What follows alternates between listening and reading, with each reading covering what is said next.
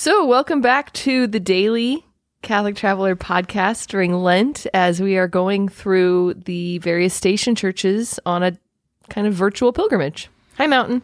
Hi, Joni. How are you today? I am doing very well. First week of How Lent. How are you? I'm fine. Yeah. Yes. Yeah. I mean, we got through it Sunday. Yeah. It's like the trial week is over and now we're in it. Yeah. In it to win it. Okay. Sorry. Okay. Gonna win Lent. Sunday. That's kind of Pelagian. No. So anyway, it's Sunday, the first week of Lent, and our station church is a big one. It is the biggest one. St. John Lateran, the Cathedral of Rome. The mother of all churches. Yeah. Yeah. And so one of my least favorite churches of Rome. Maybe I didn't know whether we were going to mention that. I love to mention it because people are like, what? What are you talking about? Yeah. We'll get to that. Mountain and I we tried to record a podcast on site at John Lateran, and it was just a comedy of errors, and it's never been published. I got something wrong, and you had to go answer someone's question, and so I started talking without you, and anyway, it was hilarious. I forgot about that. You're right. It was so awful. We have some really bad podcasts at John Lateran, but today we're going to just briefly talk about the church because we actually are going to come back to it 2 more times during Lent. Right. So there are 40 station churches, but a few of them are repeated, and this is one of them because it is such an important church. So why is it the mother church? Why is it the church of all churches, Mountain? Yeah. So there's an inscription on the outside of the church that says, of all the churches in the city and the world, the Lateran, the Holy Lateran, is the mother and the head.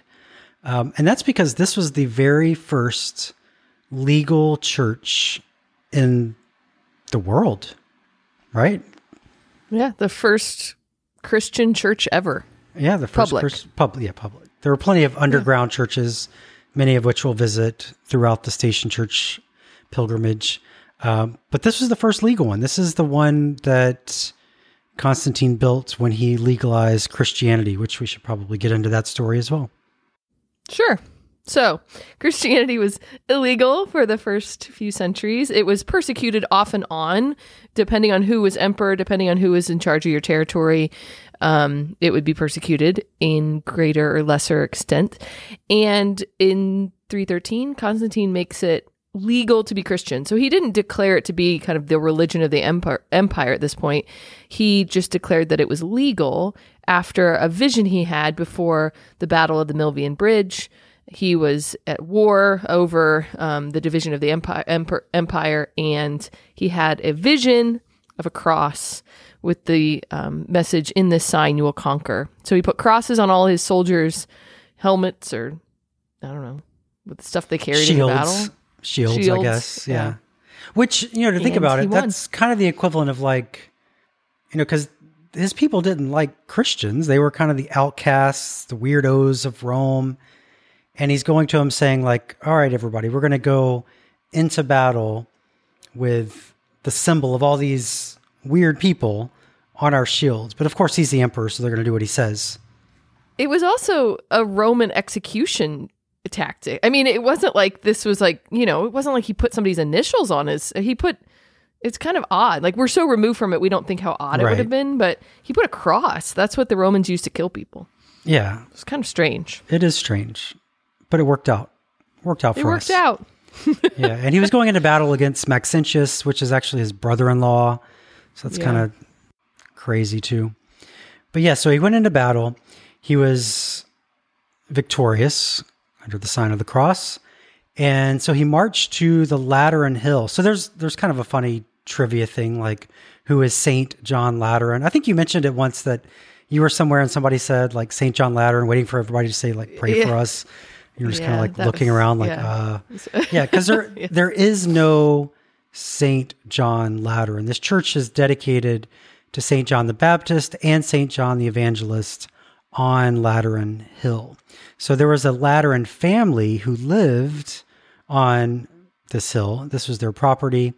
And this guy got into like a disagreement with Nero. So Nero slaughtered him and his family. He was trying to assassinate Nero. It was kind of a big, Yeah, a disagreement. It was a little bit more. and yeah, so, but anyway, this is where Maxentius's guys were kind of holed up, their barracks.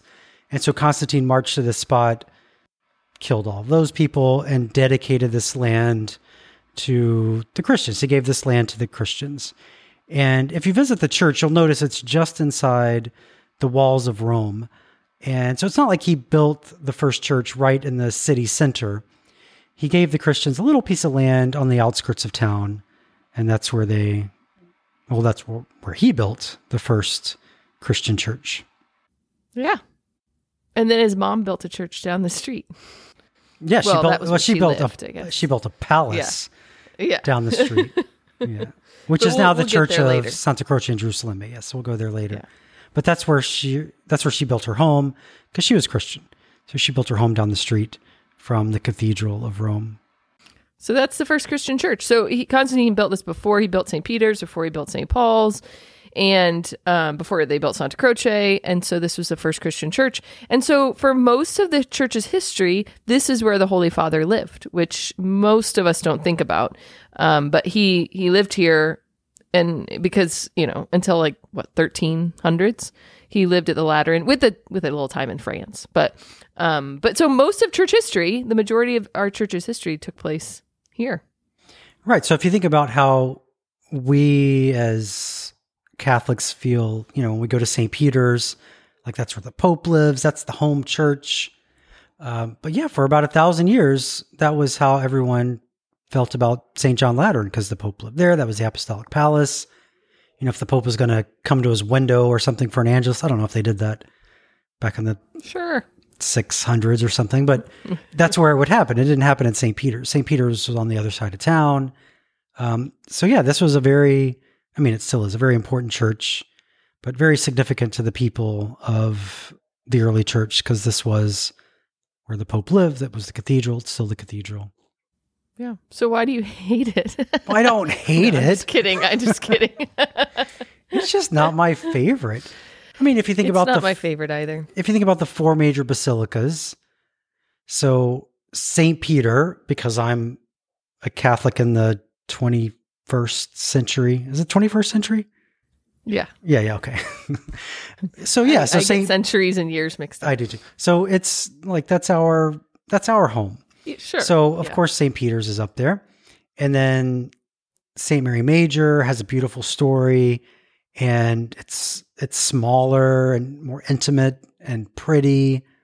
And then St. Paul outside the walls, I love. We'll get into that later, but it's just this huge basilica, and it feels good. I mentioned that in a previous podcast, how some churches just feel good. And St. John Lateran just doesn't feel good to me. I mean, the history is great. It's such an important church, but going inside, I don't know. It doesn't do it for me. It's an amazing church. Like I know some people, it's their favorite. So it's not, right, people should, Yeah. Don't take my opinion. It's just, if I had to pick a favorite, this would not be on the top 10, 20 list. Yeah. But it is, there's wonderful statues outside. There's Christ the Redeemer. So this church was originally dedicated to Christ the Redeemer, and it only recently became dedicated, recently church-wise, became dedicated to St. John's, the Evangelist and the Baptist. So there's there's the statue of Christ on the top. And my favorite thing to do in Rome is right across the street, the Scala Santa, and this was all connected to the Lateran Palace. So I love visiting. It's just not my favorite church. That's all. And it's tempting to get into everything, but we also want to leave some stuff to talk about for the next 2 times we visit. So so we'll go inside. Say anything else? We'll go inside next time. There are some other things. Why don't you talk about the doors? Can you talk about the doors? We can talk about the doors. I was gonna stay outside. Okay, stay outside. Because there's something outside. There's the giant obelisk. Oh. Oh, yes. Yeah. And yes. And we're going to do a whole episode on obelisk someday, but not during Lent. This is my favorite obelisk. Yeah. So this is the obelisk that stood. So the obelisks, they came from Egypt, most of them. But if you think about how they got here, they had to figure out how to take them down without them breaking, get them across the desert, sail them across the sea, get them to Italy, or not Italy at the time, Rome or whatever, and then get it into place. And this one was so big, so important that they placed it in Circus Maximus. So this was the center of Circus Maximus. That's where they would have the chariot races. If you've ever watched Ben-Hur, that's the site of that. So that's a very important place for the Romans. And then Pope Sixtus V, who we will talk about later, we've talked about in previous podcasts, but he was kind of the architect of Rome. He wanted to put the obelisks in front of churches. And this being kind of one of the most important ones to Romans, he wanted this to be at the most important church, which was St. John Lateran, the cathedral. Also, it's kind of close to where Circus Maximus is, so he didn't want to have to drag it too far, maybe. But yeah, this obelisk, it's kind of to the side of the Lateran. So some people that visit St. John Lateran, they might miss it because it's on the side. It's by the little side piazza, not the main piazza where most people would enter. But it's the tallest and oldest, as I said. It's so old, and because of where it came from in Egypt, that people think that Moses would have seen this obelisk. That's crazy. That we can see 1740 BC or something crazy like that. Yeah, that we can almost see 2000 BC. We can see something man-made that Moses would have looked at. I mean, most of us aren't getting to Egypt to see the pyramids, so this is probably the closest we're going to get. Yeah. So that's very, very cool. So I love showing people that, telling the story. And this one has the hieroglyphs all over it. And what's kind of cool about these is that they haven't been able to translate them. So, some have been translated, but the ones on this obelisk, they've picked out a few, but they don't know what it says. It could just be like an advertisement to like a restaurant or something, like an ancient billboard, like who knows, but eat at Pharaoh's. Yeah, Starbucks next left or something. So yeah, like some of the obelisks, they don't have anything on any markings. They're just big, giant granite. And some of the obelisks aren't original. Right. Some are. You have to kind of know recent. which ones. Yeah. But so the fact that this one has these ancient markings on it, it's the tallest, it's the oldest, is pretty amazing. And at the top of all these obelisks, because they were Egyptian things, pagan monuments, pagan billboards, at the top, you'll always find a cross or a dove. Some of them have a dove, just to show that Christianity triumphs over paganism. So that's kind of neat to point out as well. And then, do you want to talk about the other building now? The other? I guess we can. Yes. I was going to mention the statue. Oh. Because that's also outside.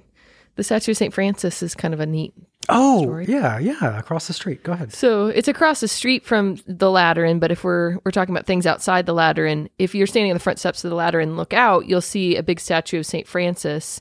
I think we've probably talked about this in an earlier podcast, but there's a huge statue of St. Francis, and it looks like he's holding his hands up and holding the church up. And that's because of the dream that the Pope had after he met Francis and kind of dismissed him as being kind of this little humble beggar. Right, because if you think about, like, I'm sorry. No, go ahead. Because I think it's kind of funny. If you think about like how Francis looks, he's probably wearing an old, like, sackcloth or rags. Something. Yeah. Maybe no shoes. And he comes to Rome, to the apostolic palace, looking like Francis. So of course the Pope's going to be like, yeah, get out of here. Yeah. I'm sorry. This is where, that's okay. This is where Francis would have come because, again, the Pope was living at the Lateran at this point. So he's living, in this beautiful palace and in opulence. And then little Francis comes and he probably sounds like a crazy person. And the Pope later has a dream and he sees a little man holding up the church, and he realizes it's Francis, and he's holding up the Lateran. He's holding up this church that's falling into ruin to parallel the message that Francis himself heard from Christ, go rebuild my church, for it is falling into ruin. Obviously not a real church. So he's not talking about rebuilding San Damiano, which is how Francis interpreted it, nor is he talking about building the Lateran, which is how, maybe Innocent, but Innocent seemed to get it. The Pope realized, wait, he's talking about the church as a whole. And so there's a big statue to commemorate that vision. I said it was Pope Innocent. I hope it's true. That was just off the top of my head. I actually am not. Huh. I usually just say the Pope it was. It's one of the popes. Yeah, so it's a cool statue, and you get a really nice perspective if you go across the street to where the statue is, because you can look from the back and see him holding up the church. So we'll probably cover the Scala Santa. I mean, we've done a whole episode on it, but we did a whole episode on it. Yeah, but just so that people know, I mean, you can search our previous podcast for the Scala Santa. But those are the holy stairs, the stairs that Christ climbed the day he was condemned to death. And Constantine's mother, Queen Helena, now Saint Helena, she brought them to Rome, and she placed them in the Apostolic Palace. So the Apostolic Palace was at the Lateran, and so that's why they are where they are. And if you've ever been to Rome and if you've been to the Scala Santa, you notice that it's across a busy street from St. John Lateran, but that was all like one big papal compound, kind of like what you would think of St. Peter's today. The Vatican has, all these different buildings and stuff. So that's what the Lateran would have been like. The space between the Lateran and Santa Croce would have been like the Pope's gardens. So it would have been, there would have been almost like a little Vatican City, even though obviously it wasn't Vatican City. Right. So you see kind of this apse mosaic on the side that would have been like in his dining room. It would have been like part of the Apostolic Palace, not a busy street. Right. So yeah, that's the outside. Anything else outside? I don't think so. No. I mean, it's a very imposing, beautiful church. I do love the statue of Jesus at the top, kind of calling us in and out. He's I don't know whether he's calling us into the church or calling us out to evangelize. I think it could be seen either way. But that's one of my favorite church tops, I think, in Rome. It is a nice church top. Yeah. And the latter, I think it's interesting too that there are a lot of big open spaces in Rome, parks, piazzas, but even to this day, that is the main gathering point for people when there's like, not religious things, but like if there's a protest or a concert for the people, like May Day is a big holiday here. So May 1st, there's always a big concert in the Lateran Piazza. So right out front of the church, the parade to legalize marijuana, that's where it ends, is in front of the church, which is kind of funny, but it's kind of cool that even now, I guess 1700 years later, that's still where people go when something important is going on and they want to come to the main church, the mother church, even if it's legalizing marijuana or enjoying a rock concert. That's where they go. Yeah. All right. So that's your intro to St. John Lateran. And like Joni said, we're going to be back here 2 more times. So there's a lot in here. There's relics, there's statues, there's the Apostolic Palace itself, there's crypts, there's all kinds of stuff to talk about. The first image of Christ. So we're going to get into John Lateran in much more detail. This was to tell you why it is what it is, the mother of all churches. Oh, and I'd like to tell you where things are. I didn't tell you where the Lateran is because a lot of people, if they come to Rome, if they're not with a group, maybe they don't make it to St. John Lateran because it's a little further out. It's not, there's a subway stop for it. It's not crazy far. But it's maybe like a 10-minute walk from the Colosseum, maybe 15, 20 minutes from the Colosseum, depending on how fast you walk. And it's not very far from St. Mary Major. It's definitely a church you should visit, even though I say it's not my favorite. If nothing else, the Scala Santa is there. Santa Croce is right there. So 2 of my favorite spots in Rome are just outside. So definitely do visit if you make it over. Anything else and to then say? get a cup of coffee. There's a great, the cookie. You remember the cookie? I've never been there. Yeah. One of my favorite cafes. So whenever I do my day tours, we always include St. John Lateran. And so just when I finish, people might want a coffee or a pastry or something. And just outside the walls of Rome, which is right by the church, there's a little cafe. It's called Foodie, which is kind of a silly name for a cafe, but Foodie. And they have excellent cappuccino and they have chocolate chip cookies. And they're pretty close to American style, like homemade chocolate chip cookies. So I'm there often when I have my groups or my day tours. And there's a subway stop there too. So I jump on the subway and I get home. So yeah, visit the Lateran. And I guess we're done with the Lateran. When it's not Lent, eat a cookie. Can you not eat cookies during Lent? Well, I guess Lent? some people can eat cookies during Lent. Yeah. I guess it depends. If you gave up cookies, don't eat a cookie during Lent. We're talking about cookies. Okay. Last time we talked about Chick-fil-A, now cookies. I know. Yeah. Oh, We're always talking about food on these. But, okay. Yeah. Well, John Lateran, right. There's your taste. You're going to have to wait all Lent to hear more. Yeah, so we're not back here till Palm Sunday, I think. Yeah. Yeah, so I hope you're enjoying our Lenten pilgrimage through Rome. If you are, be sure to leave a comment, rate the podcast on iTunes, tell people about it. We got a long way to go. This is only, what is this, day 5? Sunday. Yeah. I don't know. Yeah, day 5. Right. Day 5 of Lent. So we still have lots of podcasting to do. Lots of podcasts. So yeah. Looking forward to it. Yeah. I'm enjoying it. Okay. Well, ciao Mountain. Ciao listeners. Ciao listeners and Joni. Talk to you tomorrow. Ciao.